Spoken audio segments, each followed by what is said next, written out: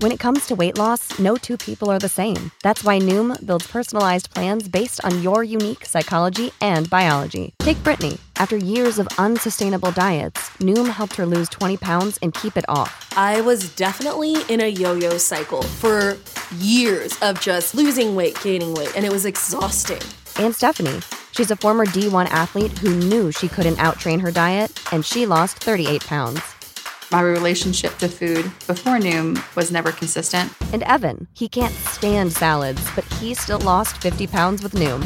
I never really was a salad guy. That's just not who I am. Even through the pickiness, Noom taught me that building better habits builds a healthier lifestyle. I'm not doing this to get to a number. I'm doing this to feel better. Get your personalized plan today at Noom.com. Real Noom users compensated to provide their story. In 4 weeks, the typical Noom user can expect to lose 1 to 2 pounds per week. Individual results may vary. Hey y'all, Darius Rucker here. You know, a lot of people ask me, what inspires your music? And one of the big things is a strong sense of place. That's why I love my home state of South Carolina and want to share the awesome things it has to offer. From the beautiful mountains down to the sunny coast, it's got it all. Not to mention two of my personal favorites, great golf and amazing food. Come see why I love this place. Visit discoversouthcarolina.com.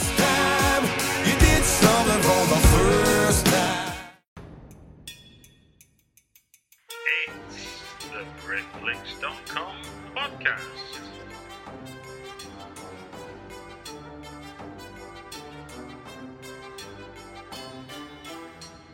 It's the Netflix.com podcast. Welcome to another Netflix.com podcast. My name's Stuart Wright, and today I've got with me founder of Raindance, Elliot Grove. Good morning. Great to be here in this chilly basement studio here in Charing Cross, the so-called Raindance Film Centre. Well, the glamour of filmmaking. The glamour of filmmaking, indeed. Yeah. Well, the reason we're here is celebrating the 25th anniversary of Raindance. The ball for Raindance was early this week from when we're recording it. So, what are we, the morning after the morning after? It is the night before. 48 hours after the night before. We're still feeling the alcohol slowly draining out of the system, and the tinnitus from the band is slowly fading, but yeah. So how was that, just before we go into any detail, how was that then as a celebration? Were you there? Yeah. Of course you were there, I saw you. Almost 1,000 people showed up. Yeah, it was busy. It was very busy. People were dancing like mad. I hate throwing parties because I'm always glad when they're over, when there's been no injuries, deaths, or other events. But people seem to be having a good time until 2 o'clock in the morning. So that's a success, they tell me. Yeah. Indeed. And we didn't lose any money for a change, which was another... Oh, the British film industry. So what I thought we'd do is, given it's the 25th anniversary, is get from you what you think, since the outset, have been sort of 10 moments in Raindance's history that have got us to 25 years, and obviously, hopefully, another 25 years after that. Well, how I started, I guess, is the main thing. I'd gone personally past in 91, and that New Year's Eve, I made a decision to do something different in my life. I had no money, I had no experience, I had no film training, I didn't even go to university. And I decided that New Year's Eve, 1991, to start Raindance as a thought experiment. Could I, or anyone, make a movie with no money, no training, or no experience? And I bumped into a young, late teenager at the time named Edgar Wright. He was my first intern for 9 months. And then about a year or so later, I met a very late teenager who at that time was studying English at UCL. And he was studying English at UCL against his will because at 16 he had told his mom and dad he wanted to be a filmmaker. And they said, "What do you want to do that for?" And so as a deal with mom and dad, he agreed to get a degree in case the filmmaking lark didn't work out. Yeah. Joined the Film Society, started making short films. That's when I met him with the free gear. He graduated, got a really dumb job at Boots the Chemist in Piccadilly, which is still there if you want to do a pilgrimage. And then he would, every Friday night, he would circle past the free film equipment store at UCL, come to my office then in Barrack Street in Soho. I was there for 18 years. I'd give him the key, and he'd shoot Friday night, Saturday, Sunday. Monday morning, he'd give me back the key and go back to Boots. And he did that every single weekend for 9 whole months, making a film called Following, which he essentially remade 18 months later as Memento. And of course, Chris Nolan is probably the biggest name in film. Yeah, certainly for British filmmakers, yeah. For a British filmmaker, definitely the biggest. Anyway, so I did that for about 9 months, and I was doing training courses, and Edgar was helping me carrying the boxes in and out of the different venues. And I had 100 quid left over. It's now February 1993, and I decided, let's do a film festival. And someone had given me that year's Cannes product guide from 92, and I went through and circled all the films I thought would be interesting. Of course, they had fax numbers in the days before emails. I had 100 quid. I was sharing an office with a graphic designer at the time, and he let me put a one-page press release through the fax machine till my 100 quid ran out. Oh, really? And the film showed up, and we had the first Raindance Film Festival. So let's rewind there. So as a thought experiment was the idea. So this we're going to do something that's going to orbit, the film's going to orbit. Yeah. And then 9 months or so down the line, the festival was born. Yeah. Oh, okay. Yeah. So we had at the ball the 25th year anniversary of Raindance starting, but the festival didn't start for another year till 93, which means I've got another 18 months to celebrate 25 years. You're like the Queen. Like the Queen goes on and on and on. So year one happened. We were at the Prince Charles Cinema and at the old Planet Hollywood in Leicester Square, if you remember that. Year three, oh my God, I had no money. We were at the Comedy Store and at the Prince Charles, but we had a third venue, which was the basement of the Arts Theatre Club on Wardour Street or Dean Street. We were so broke. Our seminars and panels happened in there with 30, 40 people, and when they wanted to show a film, we stretched a bed sheet across the wall. Amazing. That's how it really got going. And then that was going for about 5 years. And by the way, British people absolutely hated the fact that I was doing a film festival, because you Brits, pardon me, Stuart, are snobs. Oh, wait. And you looked at those early posters and you didn't see a big brand sponsor or government logo, and then you probably did some research and found, oh my God, it's being run by Canadians. How daring. They're really sneaky. They love stealing cheese.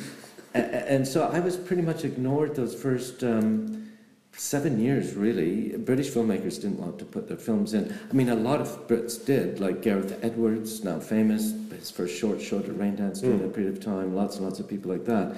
But the industry absolutely loathed and abhorred Raindance.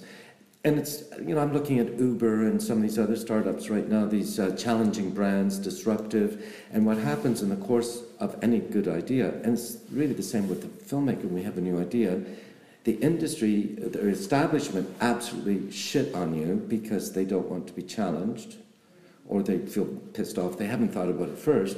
And then you go into a survival period, and at the end of the survival period, two things happen. You either sink, like the New Producers Alliance and the UK Film Council and so many other people over the time, or you figure out how to achieve not only financial stability, but a credibility.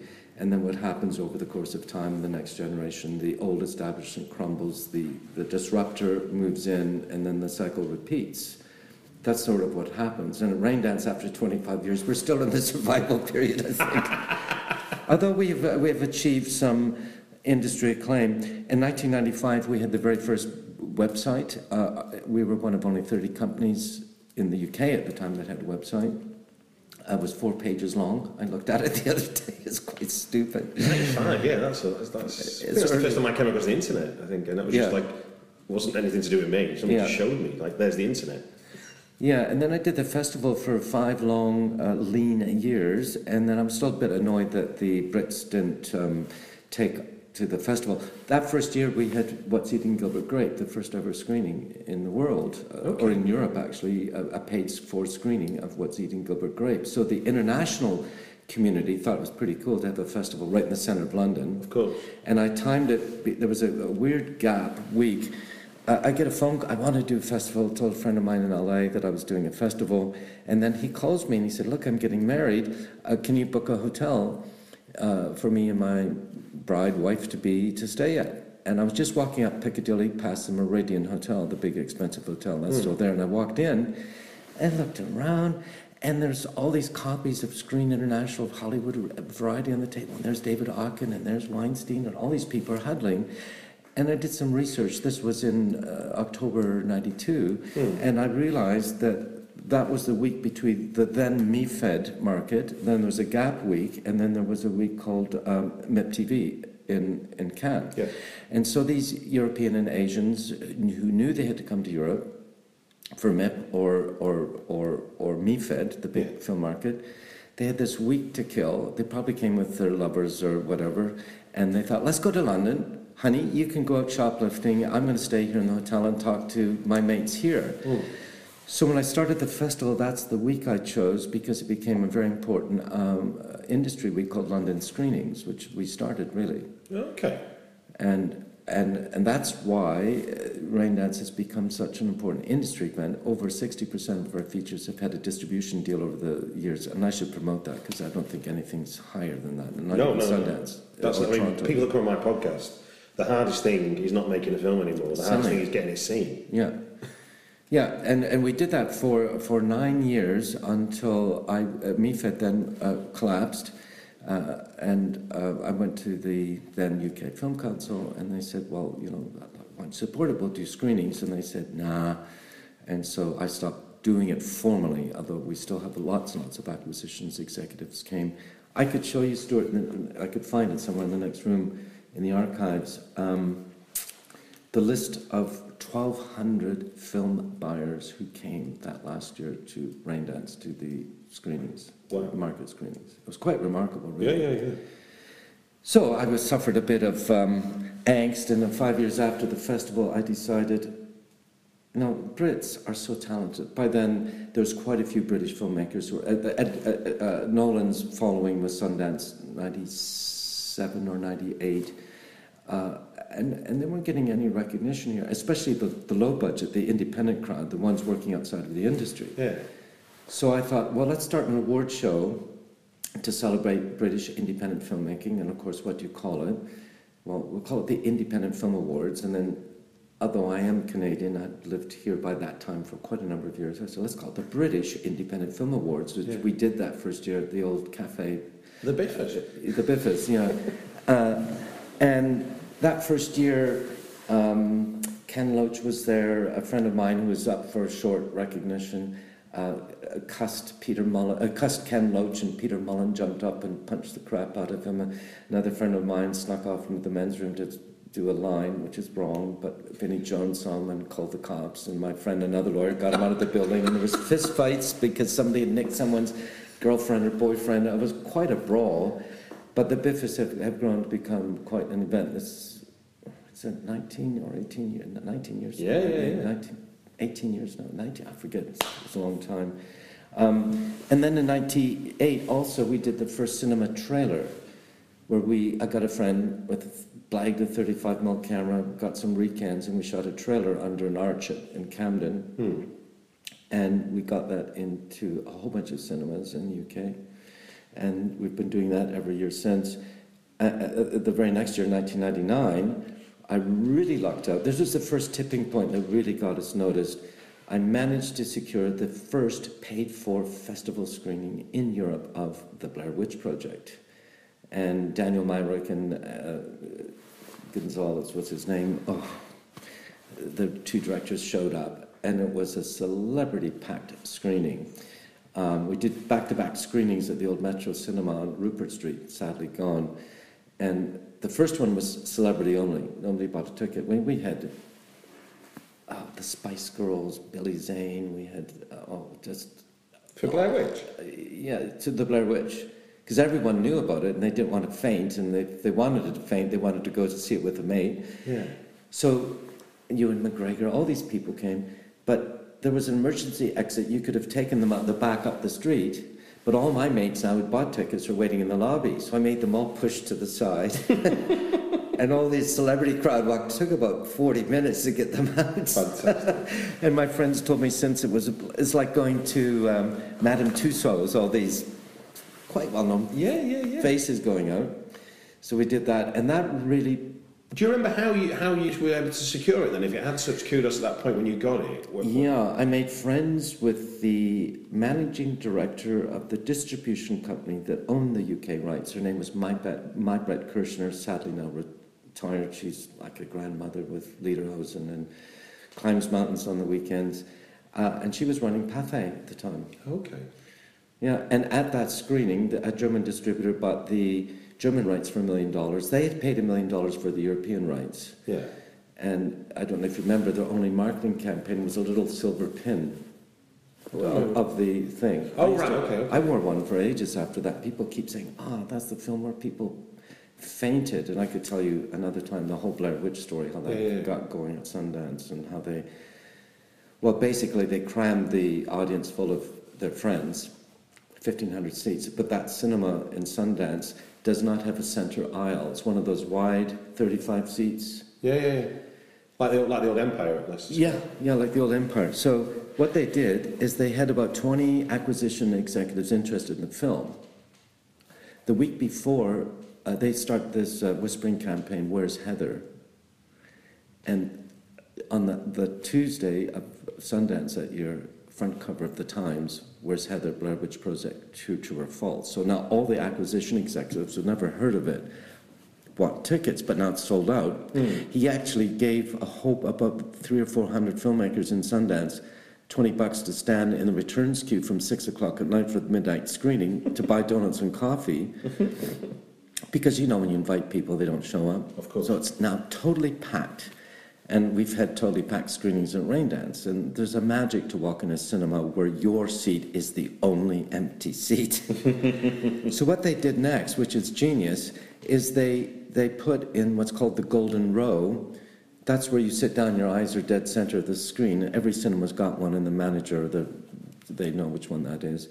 They put the execs in that row, and that was row 13 in the cinema. And in row 11, row 9, and row 7, right in the middle, they put a scantily clad female who was told to faint at the 3 key moments of the film. And of course, because there's no center aisle, they had to be body surfed out to St. John's Ambulance. And that's how the myth of, I don't want to see them, why not? It's people faint in it. Yeah. That's the story they told me when they came to No, it's brilliant. So we did that, and then the year later we had Memento. Chris Nolan, I gave him and his family 20-odd tickets, and they're sitting there in the golden row. And at the end, he rushes to the front like you do to milk your 15 seconds of Warhol. But I got another sold-out screening for the same film, so now I got to get him out up the center aisle. And I saw him walking up the center aisle. I was right behind him with his mum, arm in arm. And I heard with my own ears Chris Nolan's mother saying to Chris Nolan, "Chris, what an amazing movie. What was it about?" So these are the things I remember. We also started a production company in 2006. We made a movie called The Living and the Dead, which did very well. And then we did another one a couple of years ago called Deadly Virtues, which has sold almost 10,000 DVDs here in the UK, and we've sold rights all around the world. Sold the remake rights to Japan, and really? Korea, and Russia, and so on. It's just about breaking even now. Yeah, we had actor Jean Gond on the podcast talking about the film. I mean, I reviewed it when it played at Fright Fest. It was you that reviewed it? Yeah. I couldn't come to that screening because I was called off to TIFF, Toronto. I was in Toronto that weekend, yeah. I thought it was a fantastic film. I mean, give it, and you can see it's a film that's made with a constrained budget, but actually there's a lot happening and a lot of your expectations are not met. You're surprised. There's lots of nice reversals in it in terms of your average home invasion movie. Did you see a moral arc in the story? Yeah. Where the husband turns out to be a dick. Oh yeah. No, that's the thing. It's kind of like your assumption is the bad guy is the one whose point of view we're getting of the couple, and then obviously as we grow into the story, spoiler anybody. Remind me when we finish. I'll give you a copy of the DVD if you don't have one. It's in the next room here. Yeah. So in 2007, we've always had a strong music strand. We've had people like Iggy Pop and Marky Ramone as jurors in the past. And in 2007, we had a guitar player you may have heard of called Mick Jones. And Mick is an amazing guy. He's working with a lot of young bands and young talent. And when he touched Raindance and saw what we were doing, he was totally thrilled. He came to almost all the screenings and almost all the parties. And there was one particular movie I'll never forget. I was sitting right behind him. Now we're at the old Cineworld. It's now Picture House Central. sold out screening of a movie called Once. At that time, totally unheard of. The Irish film? Yeah. Okay. And Glenn and Marketa, the guy and girl, were there, and Mick was enthralled by this film. And at the end, they stood up and did a Q&A and sung 5 songs, just using the house PA from the crappy mic, and the sound filled the cinema. Absolutely magic. I then met Mick Jones, bumped into him in the streets of Soho about 2 weeks later, and he said, "How are you doing?" He said, that song, he couldn't remember, softly, rising slowly, that song with the singing at the piano in the store. I said, yeah. He said, "I just can't get that tune out of my head." And of course that won the Oscar for Best Song. So that was kind of cool. Yeah. It was very cool to touch Mick Jones. I haven't seen him much since. Do you know when films like that come along? I mean, obviously you're absorbed in volumes of films as much as you are these highlights you're getting. Yeah. Do you get a sense when you're seeing? From the first frame. From the first frame. Almost always, from the first frame. I personally, I'm not working programming anymore, but I used to always know. I used to say I could know in 20 minutes. You almost know. The programmers now watch.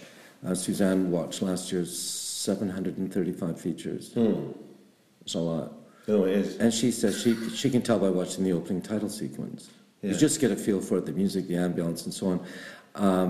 There are films that are slow burn, that the first 10, 12 minutes, or like Deadly Virtues, I've had people say the first 20 minutes are like horrible. I nearly turned it off. In fact, many do. But if you stick with it, at the end, there's a big payoff. No, there is indeed. A big payoff. Yeah. You almost always know from get-go. It's a bit like you've got your headphones on, or you're in a car and you're listening to the radio, and song after song after song, totally forgettable. But all of a sudden, a new song starts playing. You usually know with the first 4 bars whether or not you're going to like it, whether it appeals to you. And anyway, that was that. We then branched out into 2011. We started a postgraduate film degree. Very, very different from any other film degree in the world. I had that idea in 2006. It took me 5 years to find a university, in this case, Staffordshire. My idea was it was work-based, that you didn't really sit in a classroom, and you were assigned a mentor or an advisor, or both, a bit like Raindance in your pocket. So these are working filmmakers who would sit with you and say, "Hey, really, that screenplay?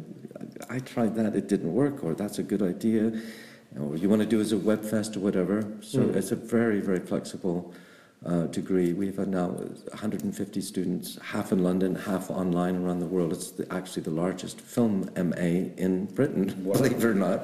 So how do you design that then, if it's not kind of in the classroom based? Well, there's modules, and each module you have to complete some shit, and you've got deadlines, and you get marked like school. Yeah. But the difference is you get to design the modules. So you might say to me, Stuart, you might say to me, I want to turn these podcasts into some sort of web series using visual elements, but I've never shot much, and I want to learn how to direct. So we'd set up all. So for this stage, let's agree that you're going to learn this or study that or whatever. And at the end, you're going to deliver, an artifact, a web series or a movie or a script or a virtual, branching to VR now too, which is awesome. I mean, the head fuck that is.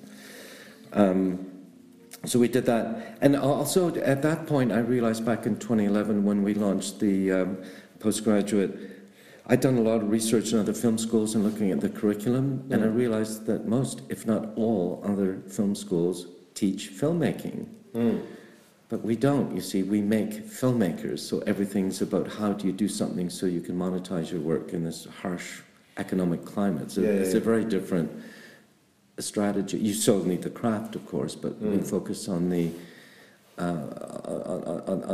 on the career, or the shape of it. And we have a cinematographer. He's 70 years old. He just graduated. He shot Clint Eastwood's first 2 films, and he needed the piece of paper so he could teach. But he was the guy that worked with Kubrick back in the day, designing low-budget lighting, because Kubrick never had enough money. and what of that stuff 40 years ago translates into what you're trying to do now. Yeah. Fascinating stuff. And all the social media, and we had a girl, Asian girl here, late 20s, comes in one day before Christmas crying her eyes out. I said, what's wrong? She lives above a chip shop with mum and dad, strict Asian, and they said, well, you're still single, you got to meet this guy Friday night, and another guy every Friday night until you find the one. Jesus. And she knew these guys, and so I said to her, you mean it's forced marriage? She said, no, it's arranged marriage. So I said, well, that's bad too, isn't it? That's semantics, isn't it? But she knew I have two single daughters of marrying age, as they say back home.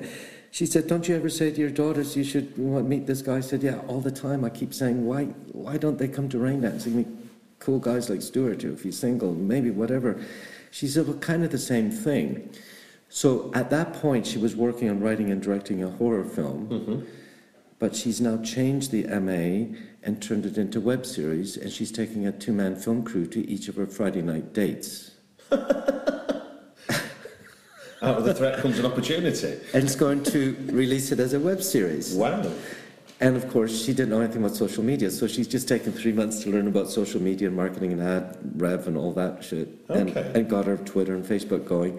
It's the kind of thing you and I would watch for a laugh. Yeah. So so it's kind of like what you're saying is it represents an academic course of a journey, but actually it's a very practical route that you're taking based on what you want to do, as opposed to... Yeah, and today's film industry is very different from 25 years ago. 25 years ago, you needed to shoot on celluloid, almost always 35. You needed $1 million, rough or less, more or less, to make a film. You made the film.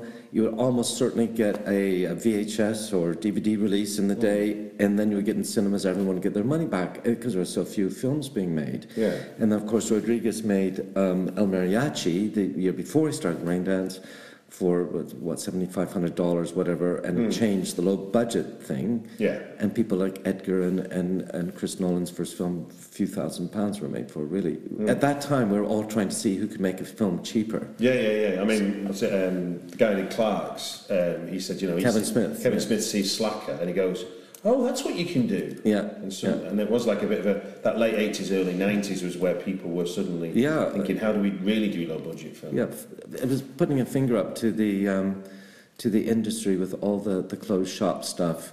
And again, we were all disruptors, I guess if you want to call that. And then, of course, you make your film for no money. How do you get it out there?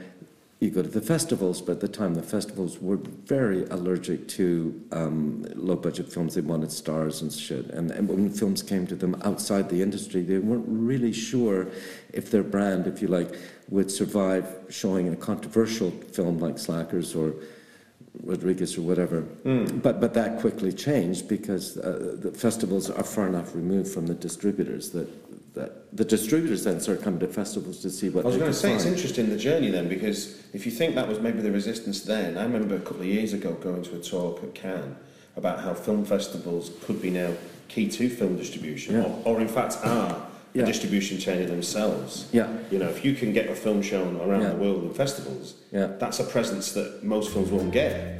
That's true. If you don't already subscribe to Britflix, just sign up for free at iTunes and you'll get the next episode right after we launch it. Or follow @Britflix on Twitter for links to the podcast to stream from the website directly.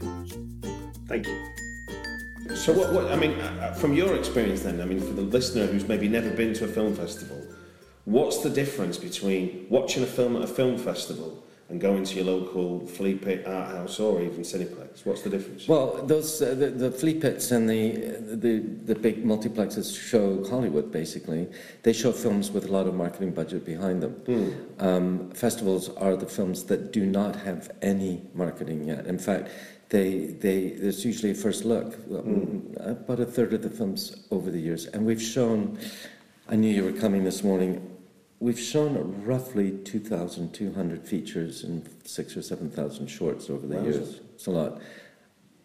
Very few, if any of those, had any marketing budget. A third of them, at least, were world premieres. A third were international premieres, and all were British premieres. So these are films that haven't got people talking about them yet. There's no buzz, as we call it. There's no viral nature to it. And it breaks my heart too. Some of my favorite films at Raindance over the years are ones that, the best films, have sunk without trace after the Raindance screening because no distributor knew about it or picked it up. I was sitting in a screening back in the 90s called Week at Denise, a comedy. The audience was full of the international crowd. A lot of the filmmakers came. They're all rolling with laughter. And at the end of the head bar from Channel 4 said, well, we're not interested. And I said, well, why not? She said, we don't think it's funny to a British audience. And there was a British audience, so they're laughing their asses off, you know. And that film just went straight to whatever the filmmaker wouldn't have made a penny. I could tell you many stories like that. I came to, in 2009, I came to the Raindance introduction to screenwriting, the 5-week thing. In that, you talked about, you told the story about Slumdog Millionaire, and how that was kind of lost to the wind, wasn't it? And then that was a film you showed. Well, we had that, we didn't show the film, but we had the film at the British Independent Film Awards, and that Sunday Danny Boyle walks in, and it's the day after the Mumbai hotel tragedy with hundreds of people killed. Right. And lots of paparazzi there, lots of cameras, CNN and so on.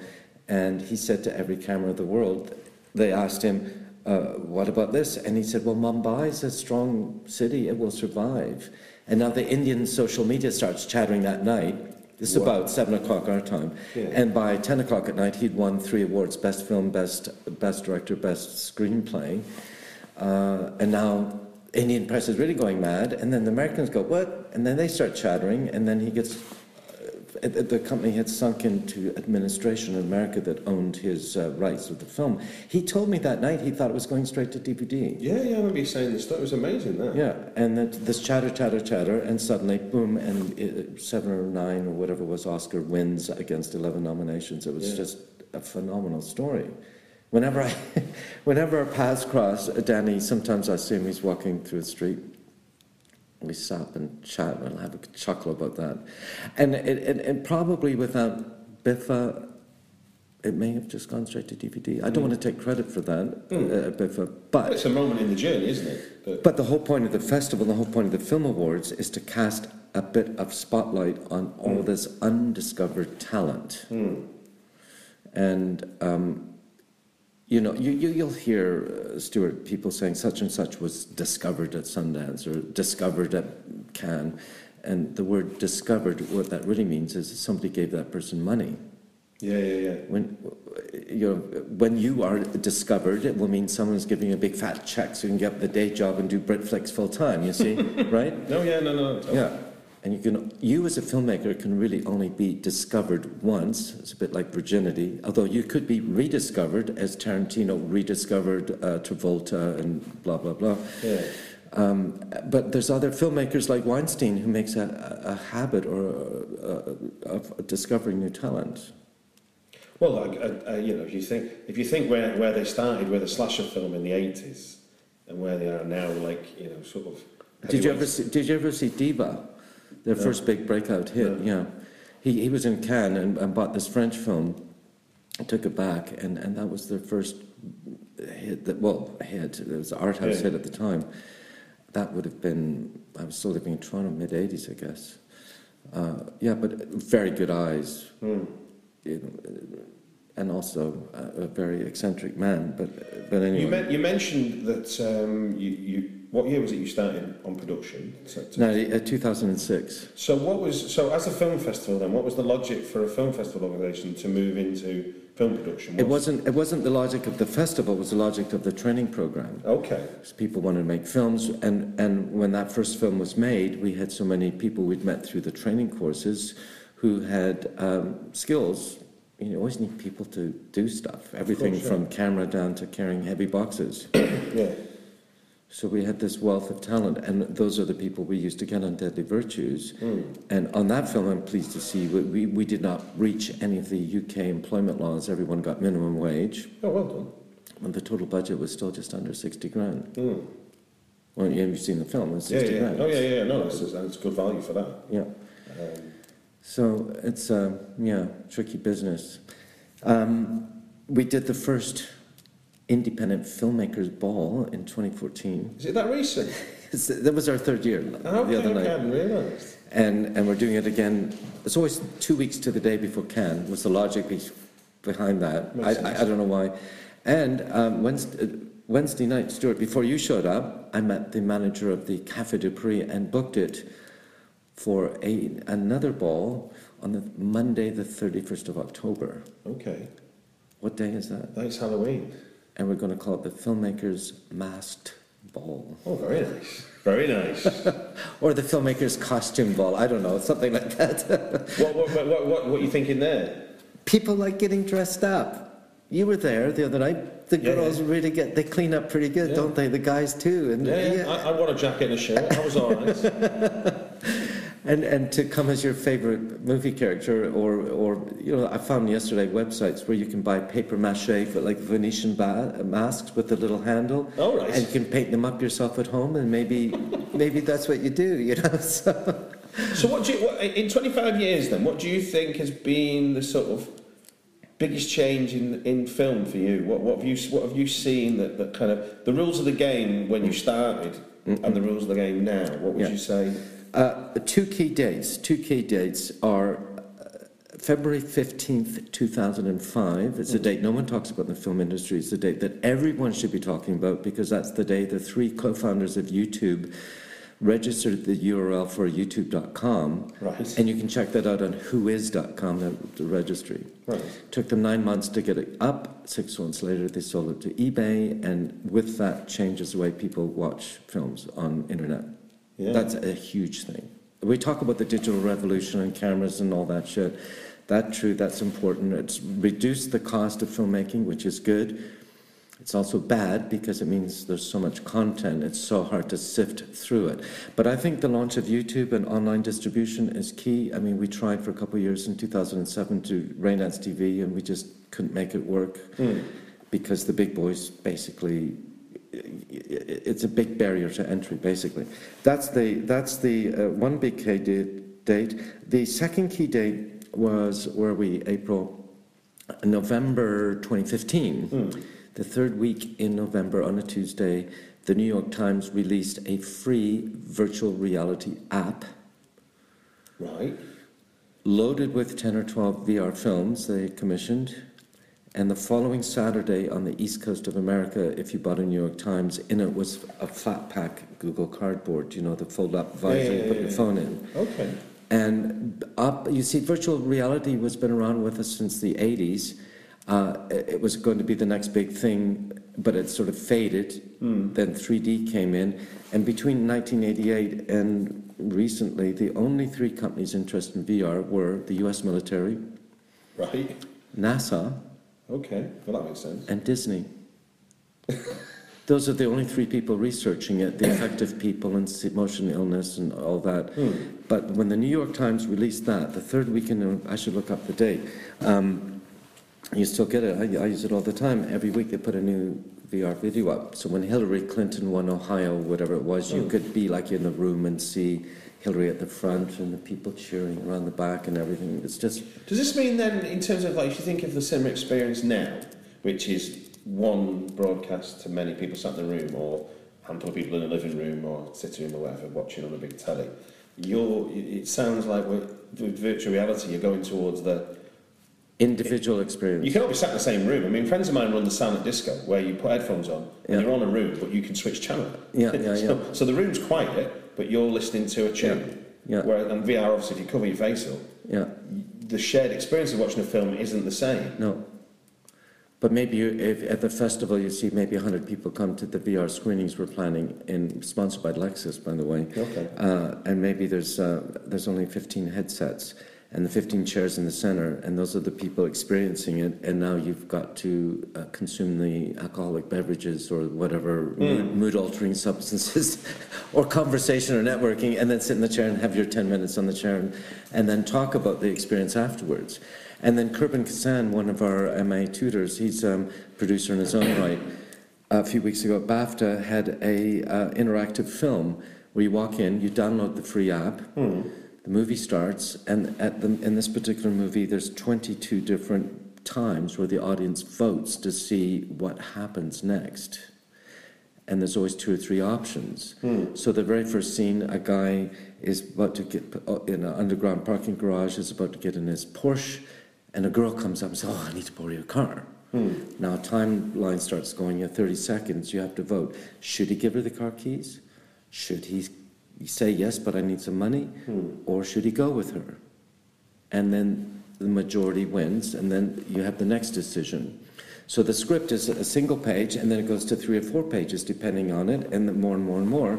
And at the ending, there's 8 different, in this particular movie, 8 different endings. Everything from extreme, they both die, to they live happily ever after, and you end up at that ending depending what choices you made. Now, this is a cinema experience, majority vote, but it's actually designed to be seen on your tablet or your laptop. An individual experience. Sounds like a video game. It is a video game. It is like a video game, and a lot of the learning we're finding for the VR work we're doing now, because we have a VR strand this year. That's the VR thing last year just opened my eyes. And although we've had Oculus whatever for 4 years in talks, this year we're going for a full VR strand. We've got a whole bunch of projects submitted already, and we're going a whole day of experiences at the Century Club, and then panels and discussions at the cinema on what the fuck it is. But the storytelling, you see, of how you use virtual reality, you have to learn from gaming and from immersive theatre. Yeah, I mean, I took part in Yumi Bum Bum Train, the experiential thingy, and that's like, I was one of the volunteers on the set as well as I went through it first, and it's like being in a dream. Yeah. And then when you're in it, you repeat the same process when people come through, but obviously how they react is different every time. Well, I don't know if they told you when you set up this interview, but did you know I had open heart surgery last week? No. In this very room. They came, 2 people, a guy and a gal come in, and I put on an operating smock. I couldn't help notice it was covered in blood. And then we folded out one of these tables, and I sat on it, and I put on a headset and a microphone, headphones, and I lay down. And you see the nurse coming towards to take your pulse. And you actually, someone physically actually touches your wrist. Right, okay. And all this is going on. So 4D then, aren't we? We're in that. And Stuart, I'm very lucky to be here, because about 5 minutes in, 5 Russian soldiers with submachine guns came down the hallway. But fortunately, I noticed a pistol on the table beside me, and I could actually shoot them and kill them, and they dropped dead. So who was the people behind that? Oh, a couple. Oh God, this was a MA thesis from some less worthy university in Raindance. They're going to be doing this at the festival too. Okay, cool. But that's interesting because it's definitely a one-person experience. Yeah. But then it's actually fun to watch it. There was a time, Stuart, I was so scared. The door opened. I had to push it shut because if I couldn't close it, a monster was going to come out. This is you in the virtual reality you're talking about. Well, it's split because you saw a door handle and you had instructions to open the door, and you open it, and this monster comes out, close it, and you push, and they actually had a fake door panel, handle that you're pushing. Yeah, wow, that's amazing.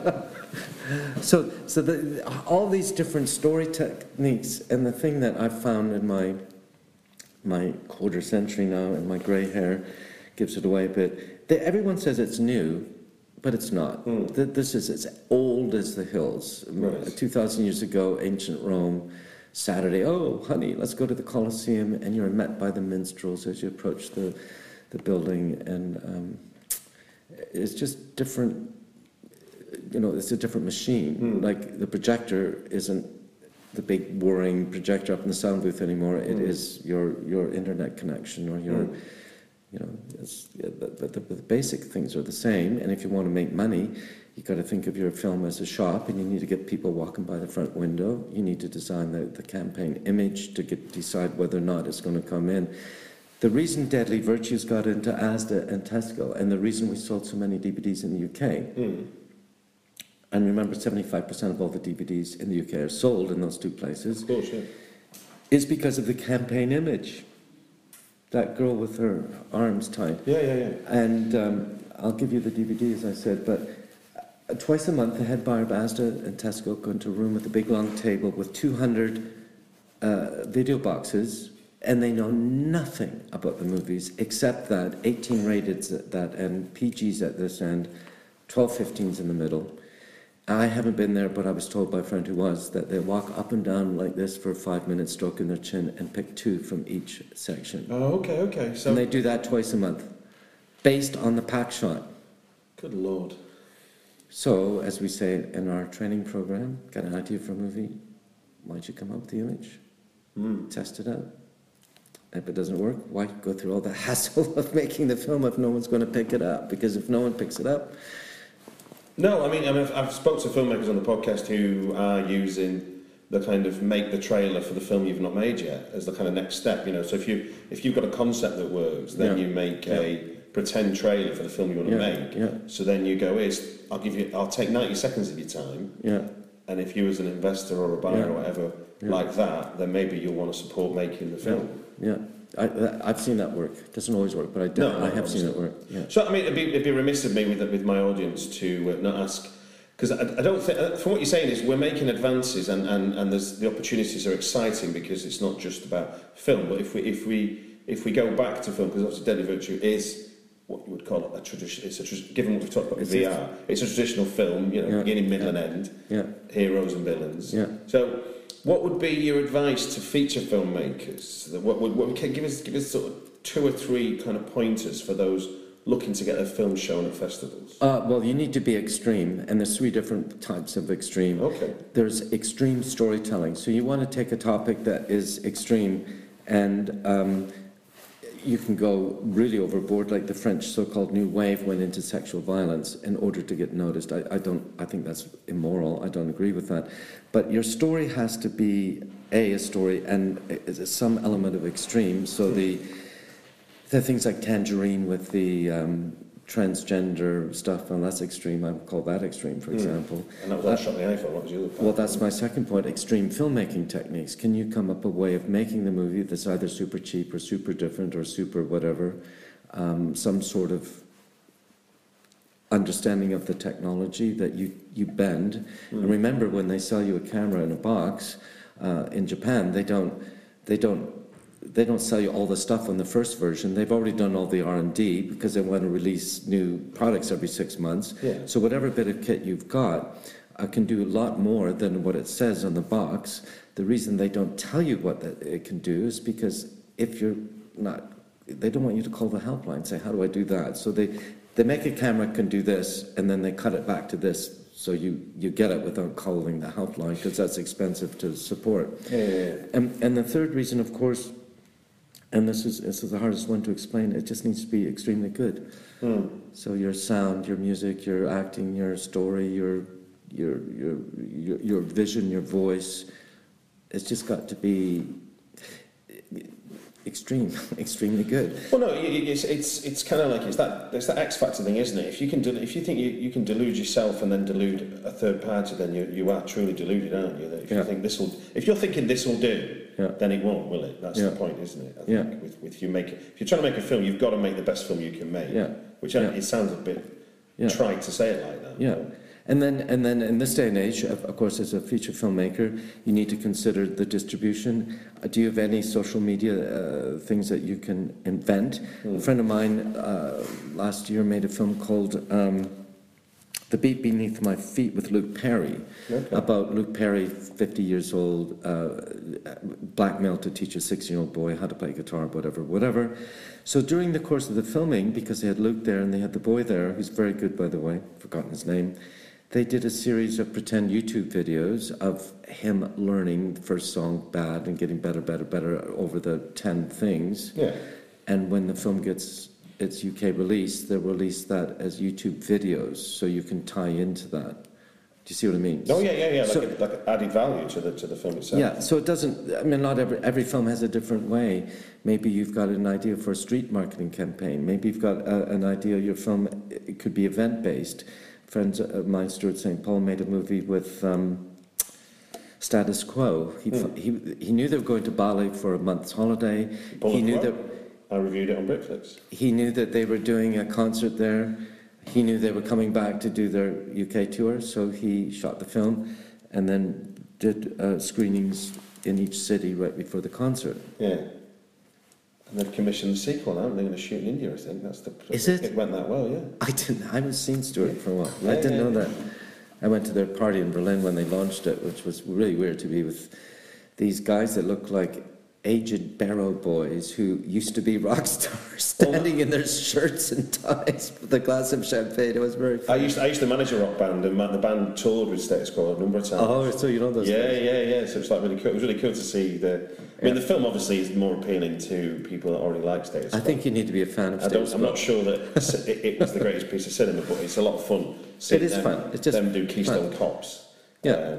The one I've liked as an example of where people have tried to sell a film through not traditional ways was, I don't know if you saw the story with Ex Machina at South by Southwest, where the actress who plays the android in Ex Machina, they set up a Tinder account with her face, and then the robot, the AI, which is what the film's all about. Yeah, I've seen the film, of course. So the Tinder account talked the same way. So the Tinder account is manipulating men at South by Southwest in that's character. hilarious. That's hilarious. So men thought they were flirting with this sexy woman, but they were flirting with an AI. See, that's genius. It's stuff like that. And the beauty is, no one knows what they're doing. It's a wild west out there, and every single idea you have, listeners, has potential to get off the so-called flat cinema. They call it flat screen and flat web. We've got VR and flat web, flat screen, flat movie, and to integrate things like that. But if by chance you just have something pretty basic that does not include any of those other elements, just make sure you're telling a good story. And maybe, Stuart, this helps. I was in Japan 4 or 5 years ago doing a talk to screenwriters in Japan for a couple of days. I was there for a week. And one of the people in the group of about 20, it was a 72-year-old at the time, fisherman, screenwriter, who had 52 Yakuza movies produced. Wow. One of them he sold to Tarantino, and that became Kill Bill. I was honored to be in his presence. Lovely guy. He spoke perfect English, but if you asked him a question, he would answer in Japanese. So on the last day, we around the group, we all had to say what we thought made a good film. So it finally comes to this wise, well-produced fisherman, now screenwriter. I said to him, what makes a good film? And he said, Elliot, our bodies as humans are 95% fluid. And when I sit in a cinema and watch a really good film, it squeezes my body fluids out of pores. I'm not sure if that's evocative or crude, I don't know. You weep, you laugh, you get excited, you know. I thought that was such a... I mean, if you can pull that off, it's all about the emotion, you see. It's the emotional experience. And we're finding with their sponsors now, they seek not sponsorship of the German shorts at Raindance or whatever. They're seeking experiences. Yeah, no, you can see that. A bunch of them came the other night to the ball, and they're upstairs with a few bottles of bubbly, and they thought, wow, we've been treated well, we've had a great experience, we love the band, we love da-da-da-da-da, and it's an experience. Now, if you go back to where we started, and you say Raindance was started as a thought experiment that then turned into a festival, which has turned into production, turned into a ball, turned into VR, turned into a master's program and stuff. What would that Elliot Grove back in 91, 92 say, looking now at 2016 at what's happened to that thought experiment? I've just gone from precipice to precipice. And I've fallen a few times and smashed on the cliffs, and fortunately there have been enough people like you that have helped pick me up over the years. I did Wednesday night with you at almost 1,000 people, allow myself a few moments of satisfaction that the beauty is, Stuart, no different from you and Britflix. You have an idea for something and then you see it. So my next big idea is having the masked or costume ball on Halloween. Maybe that won't work. Maybe people like you won't want to come because you're too shy. So that was born out of Wednesday night rather than any sort of... Wednesday night I got there at 4 to make sure everything's set, and the manager was there, and I said, maybe we should do this again. She said, that's a good idea. And I'm thinking, oh... And we went into her office and she looked at the diary. Monday, 31st of October is available. Bloody hell, that's fantastic. So, a nice happy accident as much as... Well, if you want to do anything in life, you need to pick what it is you want to do. You need to pick a date. And if you want to do an event, like a festival, you need a cinema or a venue. And then, boom, you just go like that. And, it's not difficult. It's just fucking hard work, you know. Yeah. So finally then, what do you want? Is there any key dates coming in the near future that you want to? Well, we've got, yes, indeed, we have the opening night of the Raindance Film Festival on the 21st of September. At Picture House Central this year, the one we use in Leicester Square is closed for renovations. We moved there. And then for the next 12 days in the centre, in Piccadilly, we'll have 100 of what we think are the best features and feature docs. We have about 65 shorts, VR days, Webfest, all that stuff. That's what's happening. And of course our website, raindance.org, lists all of our events, not only here, but in our so-called hubs in Toronto, New York, Los Angeles, Paris, Brussels, Berlin, Budapest, and as of a few months ago, Beijing. Fantastic. Well, look, thank you very much for coming on the podcast. Thanks for listening. And I hope I don't come across as too much of an egomaniac, but everyone says, I hurt my shoulder Wednesday night, Stuart. Did you? Why? I can hardly move, because I've been patting myself on the back so many times I sprained my shoulder. Anyway, thanks. Nice one. If you don't already subscribe to Britflix, just sign up for free at iTunes and you'll get the next episode right after we launch it. Or follow @Britflix on Twitter for links to the podcast to stream from the website directly. Thank you.